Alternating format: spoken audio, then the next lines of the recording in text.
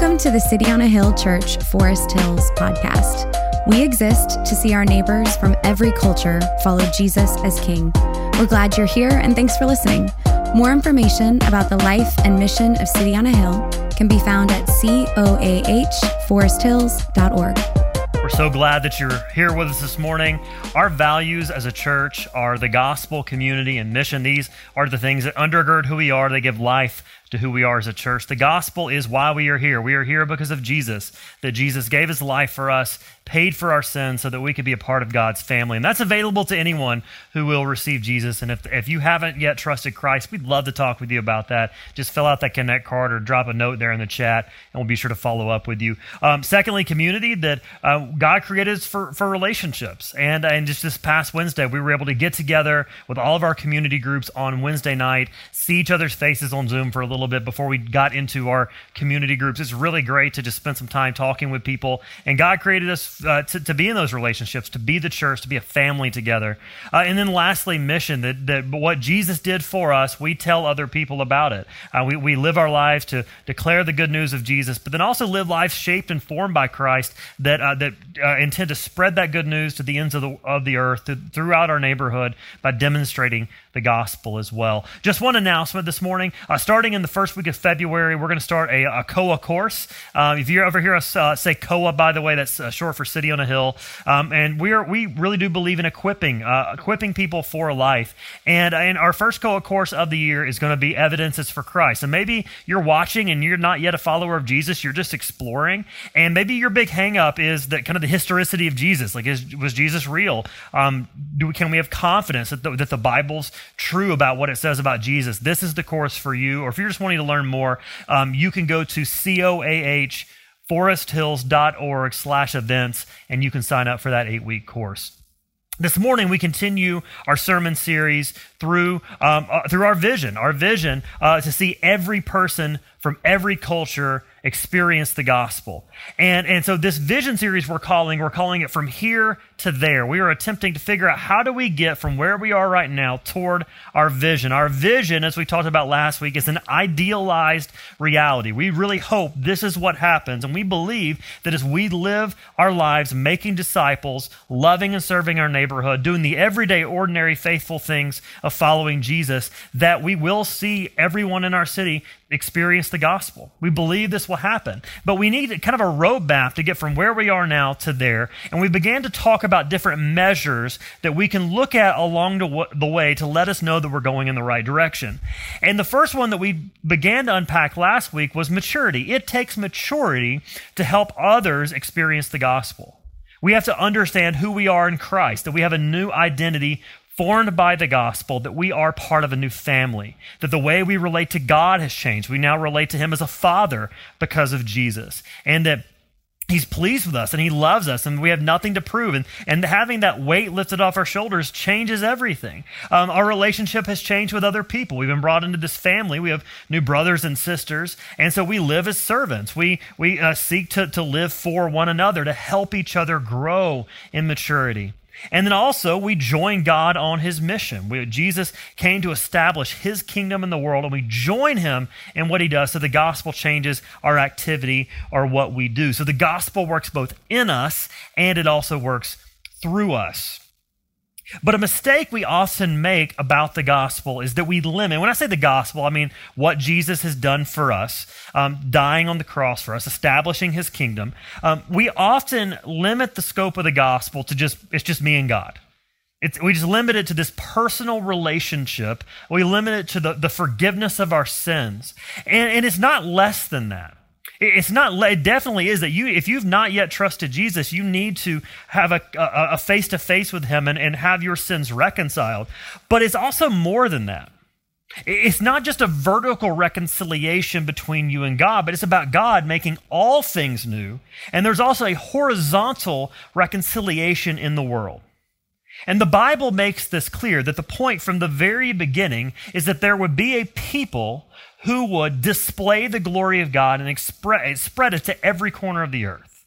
They would be among people. So the gospel doesn't just restore our relationship with God, but it also restores our relationship with creation itself and with other people.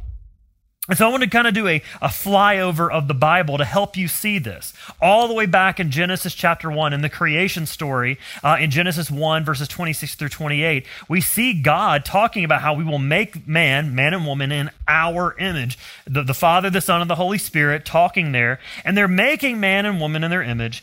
And in this, there's this mandate. Some have called this the creation mandate, to be fruitful and multiply, to fill the earth with people who glorify and honor God. That this will be a world that reflects God's character, who he is. But we see in Genesis 3, all of that gets broken. So Genesis 3 through 11, we see that begin to come apart, that sin enters the world, and it disrupts man's relationship with God, but also man's relationship with each other. And we see all sorts of just chaos happening between, people being murdered. We see relational strife. We see people being spread apart based on their differences. But then in Genesis chapter 12, 15, and 17, God reaches a man named Abraham, who lived in Mesopotamia, modern day Iraq, and he's a herder. And God comes to him and he tells him that he's going to make a people come from him that's going to bless all people. And we see this seed that's planted that begins to flourish throughout the rest of Scripture. We see the seeds that are dropped in other places. We see that there's a vision for a people from among all people, that all people would be blessed by God and by his people. We see this multi-ethnic vision, that these are people from the Middle East. In God's story in the Old Testament, we see people from Africa. We see both Joseph and Moses take African wives. We see Ruth, who is a Moabite, the Cushites. We see them all throughout the Bible. Cush would be modern-day Ethiopia. There was an Ethiopian eunuch who advised Jeremiah the prophet, and then we get all the way to the New Testament, and the very first non-Jewish convert to Christianity in the book of Acts was a black man, a man from Ethiopia. This is not a coincidence. God's intention and God's plan from the very beginning was to bring a multi-ethnic people from every tribe, every tongue, and every nation to glorify him together as this new family. Jesus comes building a kingdom, talking about a kingdom that invites all people in. This new multicultural family. There's this horizontal reconciliation that leads to relational healing. And we see how the work of Christ did this in Ephesians chapter 2. In Ephesians 2, it's not just a religious fissure that's repaired, it's also an ethnic one. It's something that's repaired where people, both Jew and Gentile, are brought together in one new family called one new man. A new type of person, that follows God, that doesn't mute ethnic distinctives but vivifies them. And so Jesus, through his cross, invites anyone who's willing to be a part of this family and that they can enter on equal footing. Galatians 3, verses 28 through 29, it says this: "There is neither Jew nor Greek, there's neither slave nor free, there's no male and female, for you are all one in Christ Jesus. And if you are Christ's, then you are Abraham's offspring, heirs according to promise." Again, that doesn't mean you stop being Jewish or Greek or male or female, but that all of us get access through what Jesus did, not because of some sort of earthly distinction. And we are united in Christ. The good news for us as we pursue a multicultural vision is that we already have unity in Christ through what he's done for us. And we look forward out of that unity towards that Revelation 7 vision where every knee will bow and every tongue will confess, every tribe, every tongue, every nation. So we long to be a multicultural church. And so a local church is a local expression of a church, of people from every tribe, tongue, and nation in a particular time and a particular place, living to represent Christ and spread his glory to our city. And we hope to increasingly see that, to grow in ethnic and cultural diversity as a church. We long to be a redeemed cross segment of our neighborhood and the surrounding neighborhoods near Forest Hills. And this is why we love Boston. Boston is one of the most incredibly diverse cities in America. There's a multitude of culture and language. In fact, if you're in Boston, you're 2.5 times more likely to be a first-generation immigrant than anywhere else in the country. We chose to be right here by Forest Hills on purpose because there's this beautiful collision of culture and neighborhood that all come together at the Forest Hills train station. We chose that on purpose so that we could image this beautiful picture of the church. So why would we choose a passage on racial struggle to talk about this vision to be multicultural? Because the Galatians church that we see here in Galatians 2, the early church, is a lot like us. There's a vision out there that we're not quite to yet. We're longing for it. What we are attempting in longing to be a multicultural church is not easy. Because our natural differences want to pull us apart. In fact, there was a missiologist in the mid-20th century named Donald McGavran who came up with this idea called the homogeneous unit principle. And he believed it was actually easier for churches to just kind of all be together with people who were like them. The fastest way to grow a church was to have just white people or just black people or just Hispanic people or just Asian people. And so they pushed toward this, but the question is that biblical?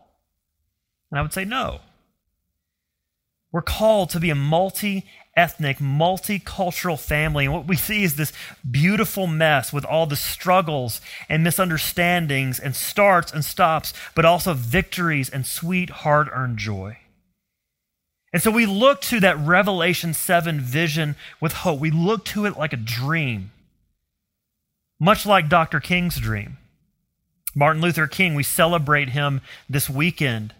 And I don't want to reduce Dr. King to a single speech or a part of his speech. I don't want to ignore aspects of real challenges that he called into question. We tend to look at passages from the I Have a Dream speech when he talked about the day that he longed to see sons of slaves and slave owners eating together. Or as he talked about Alabama, where I'm from, about little black boys and little black girls being able to join hands with little white boys and white girls as sisters and brothers. And many of us could probably quote almost verbatim the very end of the I Have a Dream speech where he says, "And when this happens, and when we allow freedom ring, when we let it ring from every village and every hamlet, from every state and every city, we will be able to speed up that day when all of God's children, black men and white men, Jews and Gentiles, Protestants and Catholics, will be able to join hands and sing in the words of the old Negro spiritual, free at last, thank God Almighty, we are free at last." But you don't get there until you look at the first part of that quote. And when this happens, when what happens? When you go through the hard work of making things right. The hard work of seeing change happen. See, a multicultural church is a dream and it's a vision, but it's also something that's hard work. But it's beautiful and it's worth it. And I believe that when our city sees a people from every tribe and every tongue and every nation glorifying Jesus together as our greatest hope, there could be no better, more vivid picture of the gospel. So how do we pursue this vision?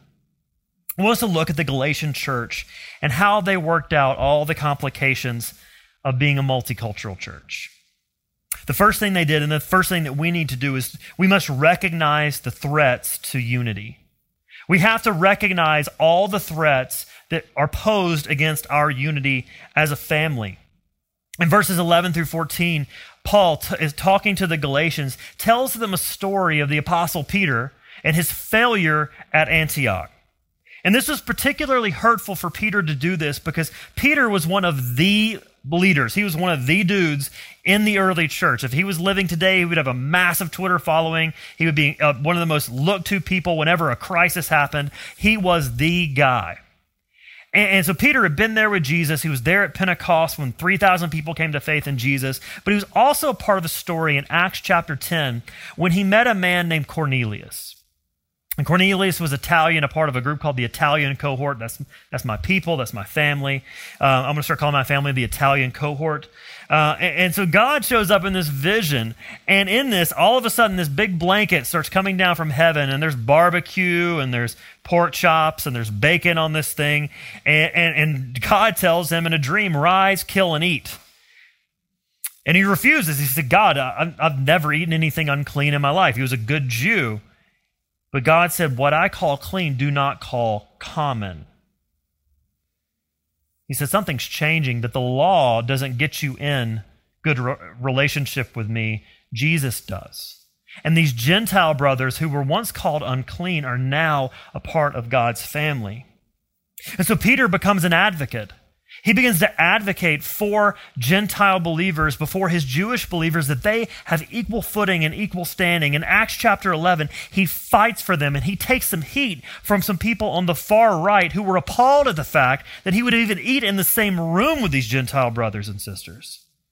But yet he convinces them that no, they have received the Holy Spirit. God is working in them. We only need to trust Jesus. And it leads to one of the most influential churches in the entire New Testament, the church at Antioch. The church at Antioch was known for three things. First of all, they were known for the first people to be called Christians. They were called Christ ones. This was a derogatory term toward them, but they wore it like a badge of honor. And so the term Christian comes from the church at Antioch. Secondly, they were known for church planting. All the church planting you see in the book of Acts, them sending Paul, is because of the church at Antioch. And then thirdly, it's multicultural leadership. This was a church where Paul, who was a Jew, who was also a Roman citizen, Barnabas, who was a Jew, we see Simeon, also called Niger, or the black, and he had dark black skin. You had Lucius from Cyrene, you had people who were from Cyprus. There was this really incredible, beautiful, multi-ethnic leadership team. And so Peter spends significant time in Antioch, enough time that he builds a reputation as somebody who's hanging out with them. He's eating pulled pork. He's becoming a friend. He's enjoying the freedoms that Christ says he has. He's treating them like family until he doesn't. And it was so hurtful. We see in verse 12 that certain men from James came. These were people who were far right, who held very strong conservative values that you had to believe and fulfill the old Mosaic law in order to be in God's family. They weren't sent by James himself. They were overzealous and went on their own. And what Peter does is he pulls back from eating with people that he called brother and sister. This wasn't just a religious rejection, it was a racial rejection. These men from James held that Gentiles were not full followers unless they took on the cultural Jewish marks of food laws and customs and dress and even circumcision. And they looked down on them as a sort of second class if they didn't do so. There was this air of superiority where their culture became the standard. And one of the greatest threats to our unity as the people of God, particularly in a multicultural church, is when race or culture becomes superior. Racial superiority, whether explicit or implicit. And in America, our particular brand of racial superiority has come in the form of white supremacy or superiority. Racism is not an American invention. People have been discriminated against since the beginning of the fall, since the beginning of sin entering the world. It's as old as human history, and numerous times in the Bible, people oppressed or looked down upon others because of their ethnicity. This was not prescribed. I wasn't saying you should do this, but this was a description of how broken we are.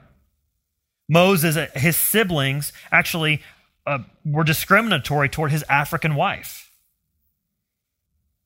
Yet particularly woven in our history in America is this idea of white supremacy. And the flip side of that is a particular inferiority for anyone who is not white. There's always an other to compare to. The modern conception of race and racism began as Europeans began to coalesce around the idea of being white, where all these other European peoples would have considered themselves different ethnicities. They coalesced around this idea of being white in order to justify the enslavement of Africans as inferior. It became so ingrained that Darwin, in his theory of evolution, actually held that people who were of darker skin tone were less evolved than those of whiter skin tone. And this inferiority came out in questions such as, did people with dark skin have souls? Could they learn? Could they be saved? At one point, African slaves were deemed as 3/5 human.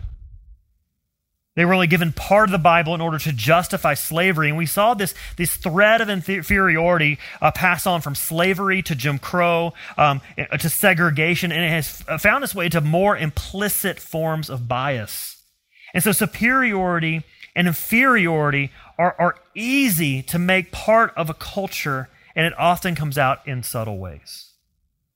It can come out in the Christian world, where sometimes churches of color are said to not have good theology or not to be intellectual traditions. The particular forms of worship are deemed less godly. Oftentimes we can ignore the experience of people of color, or maybe for those of us who are of majority culture would say that we are experts on a culture other than our own, and we often ignore the experiences of people of color. Experiences that even many of us Christians don't understand, who tend to be who are white. W.E.B. Du Bois referred to this idea of being black and being a person of color, or being American and a person of color or black, as a double consciousness. Eric Mason described it this way. He said, most African Americans have had at least 2 life-altering experiences that are burned into their memory the moment they realized they were black and the moment they realized that was a problem. So we have a hard time being one in our country because of this history of superiority and inferiority. It actually even led to the creation of the first black church in the 1790s when Richard Allen, attempting to worship at the Methodist Episcopal Church in Philadelphia, was thrown out for wanting to pray with white members. And what formed from that was the African Methodist Episcopal Church. And what Paul says about this type of racial superiority, treating people as other, as inferior, is that this is not in line with the gospel, that this is a gospel issue.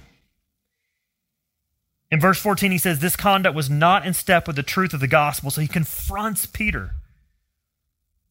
And so the book of Galatians is this book that's all about the idea that the gospel is Jesus plus nothing else. And tucked in here is this story of how we can tend to make culture in addition to the gospel. We can make it Jesus plus our efforts, or we can make it Jesus plus cultural norms. And what can begin to happen in any church is that one culture becomes dominant and begins to impute expectations of that culture as godliness on others in that church. It can be expectations about time or timeliness.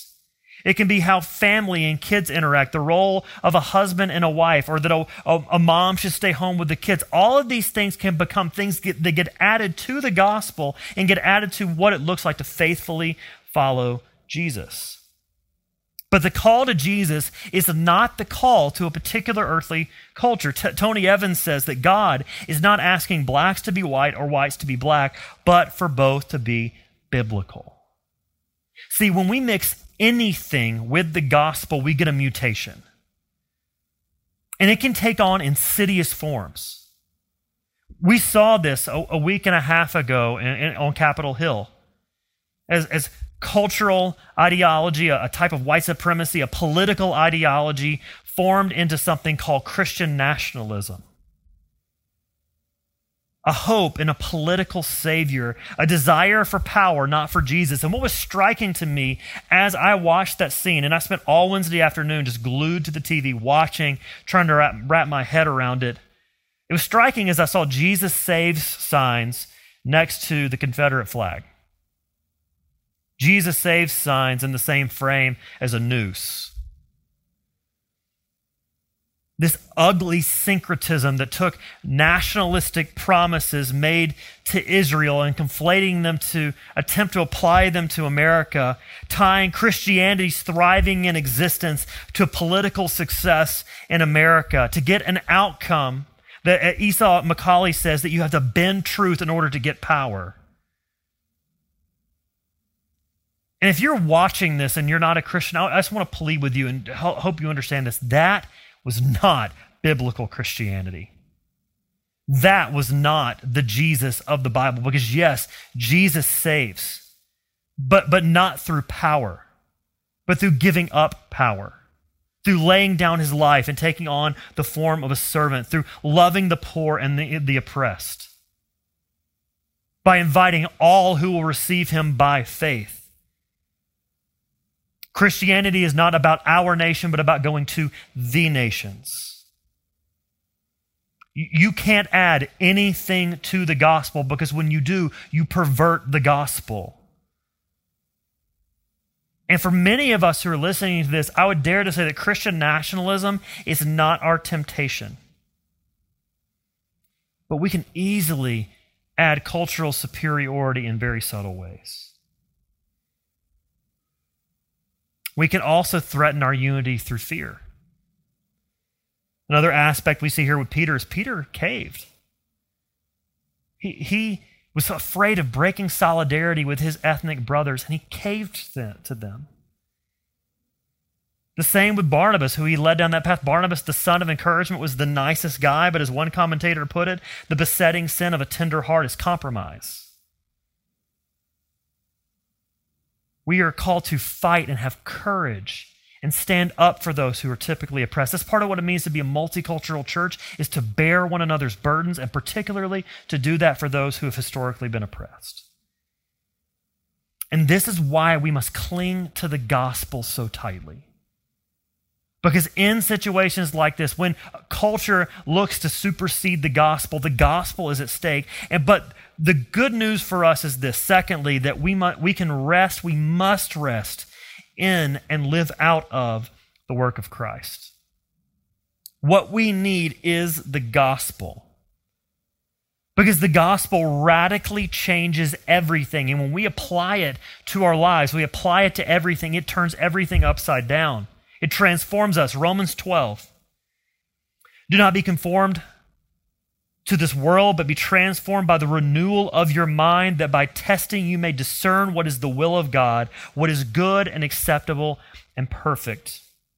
See, here's how the gospel roots out racial superiority. It deals with our idols. The gospel is not just what saves you from your sins, but it uproots and overturns everything in your life that's not submitted to Christ. And so racial superiority has a root of idolatry, and Paul challenges this in verse 15. He says we, so he identifies with his Jewish brothers. He's ethnically Jewish. That's good. That's okay. Not a problem. It's something to actually be celebrated. We're Jews by birth. And then he says, not Gentile sinners.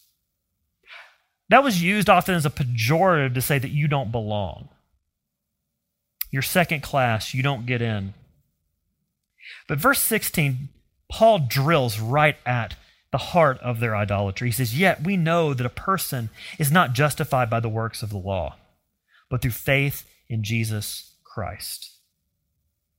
See, they had lifted culture and this adherence to the law to an inordinate place of worship.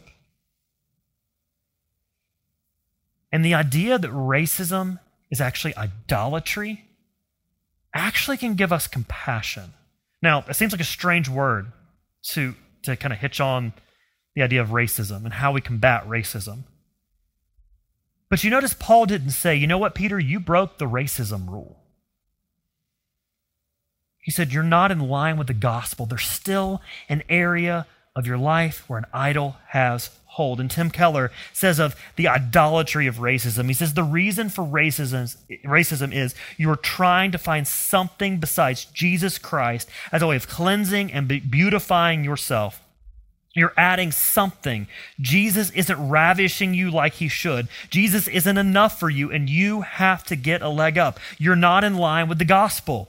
You're forgetting you're a sinner saved by grace. And here's how this gives us compassion. It's because I do that too. Maybe racial bias isn't the main problem, and I am not above that. But something has inordinate control and adoration in my life, in your life. See, notice that Paul doesn't say that being Jewish is bad. Just don't hope in it.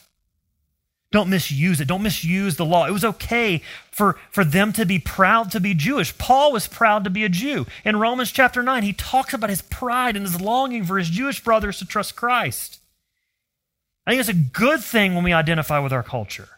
I went to an Italian restaurant in the North End with my wife. I'm part Italian, part Irish, and that's been one of the most fun things about connecting back here in Boston. And I actually as I was sitting there, felt very comfortable, and I missed the fact that I didn't get to grow up with a culturally ethnic Italian upbringing. It's a good thing. Culture is good. Just don't impute cultural expectations as the standard on others. See, here's what the gospel does for us. It helps us to enjoy our own culture while also being able to celebrate and see the beauty in others.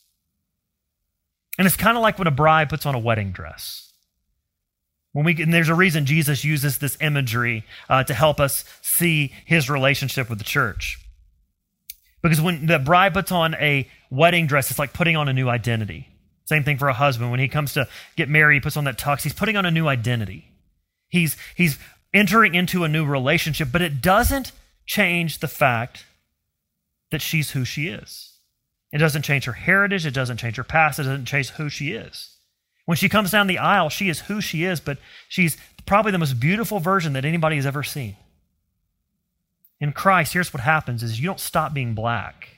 You don't stop being Latin American. You don't stop being Asian. You don't stop being white, but you become the most God-honoring and beautiful version of you possible. And you're able to see the beauty in others as well. The gospel deals with our idolatry, but it also helps us deal honestly with our history. Paul confronting Peter hurt. It hurt. They're friends. They probably had private conversations, and Peter just wasn't getting it, and Paul had to say it publicly. But yet Peter received it with humility. And you look at Acts 15, it's apparent that Peter changed because at that council, he fought for the rights of his Gentile brothers. Now, some might say that focusing on the past actually creates more division. Like, why can't we just move forward? Why can't we just heal? But actually acknowledging our past leads to healing, having an honest account. Because personally, that's how you came to Christ. You had to have an honest account of your sin. You have an honest account. You couldn't come to Christ and say, you know what, I'm going to cover up this part and I'm going to leave out this part. I'm just going to give you a little bit of my life. No, Jesus said, I want all of it. I want all your mess, all your sin, all your junk, and I will deal with it. I'll give healing. See, both Paul and Peter cling to verse 20. I've been crucified with Christ. It's no longer I who live, but Christ who lives in me. Paul could do so by confronting his friend, and Peter could do so by dealing with his sin. And they both could recognize and consider the history of how Jews had treated Gentiles in the past and how that had multiplied the hurt that they saw. As we come into this new family as a multi-ethnic, multicultural people as a church, we're bringing in history and baggage. We're bringing history and baggage in the way that others have been treated, the way that people of color in our church have been treated and discriminated against because of the color of their skin or their country of origin. There's historic hurts that we have to address and deal with grace and with care. And my hope for City on the Hill is this, and this is why I have great hope, is the gospel helps us by leveling the playing field. We didn't get in because of our ethnicity, so we can celebrate all cultures. We didn't get in on our efforts so we can rest. There's nothing to earn here. We didn't get in on our goodness, so we cling to his. As we close, let me give you a few practical ways I see us getting there and continuing to pursue this multicultural vision. Firstly, we need to continue to grow in awareness. We got to be willing to learn and grow in our understanding of cultures, particularly different than your own. I really encourage you to read books, listen to podcasts, hear the stories of people who come from a different cultural background than you. We will provide resources this week for you to check out and look at and listen from multiple different cultures. Secondly, we need intentional, gracious relationships. This is why we hope our community groups are diverse. We pray they're diverse. This is why we build friendships just to be friends. We learn a lot by just being friends with people. And the grace part comes in because there's room for missteps. Listen, most of the issues we face are not going to be like Paul or like Peter here, but they're going to be ones based out of ignorance and just not knowing. And we have to have grace with one another as we stumble, as we look to Jesus together. And lastly, leadership. Having a multicultural leadership helps us not to center on one culture. And we've made some steps here. We have team leads from different cultures. We're inviting people to help not just have a voice at the table, but help build the culture at the table, building the table of this church. But we long for, we pray for, we seek a greater representation in multicultural leadership among our deacons and our elders and our staff. We can pursue this because Jesus pursued us. Jesus came and he gave his life for us and he called us friends. And what he did in that was he was calling together a family from every tribe, every tongue, every nation. And if you're not a part of that family, if you don't yet know Jesus, we'd love to talk with you about that. Let us know how we can pray for you in that. As we pursue this vision together, church, let us cling to Christ. Let us honestly deal with our hearts as Jesus helps us fulfill this vision. Let's pray.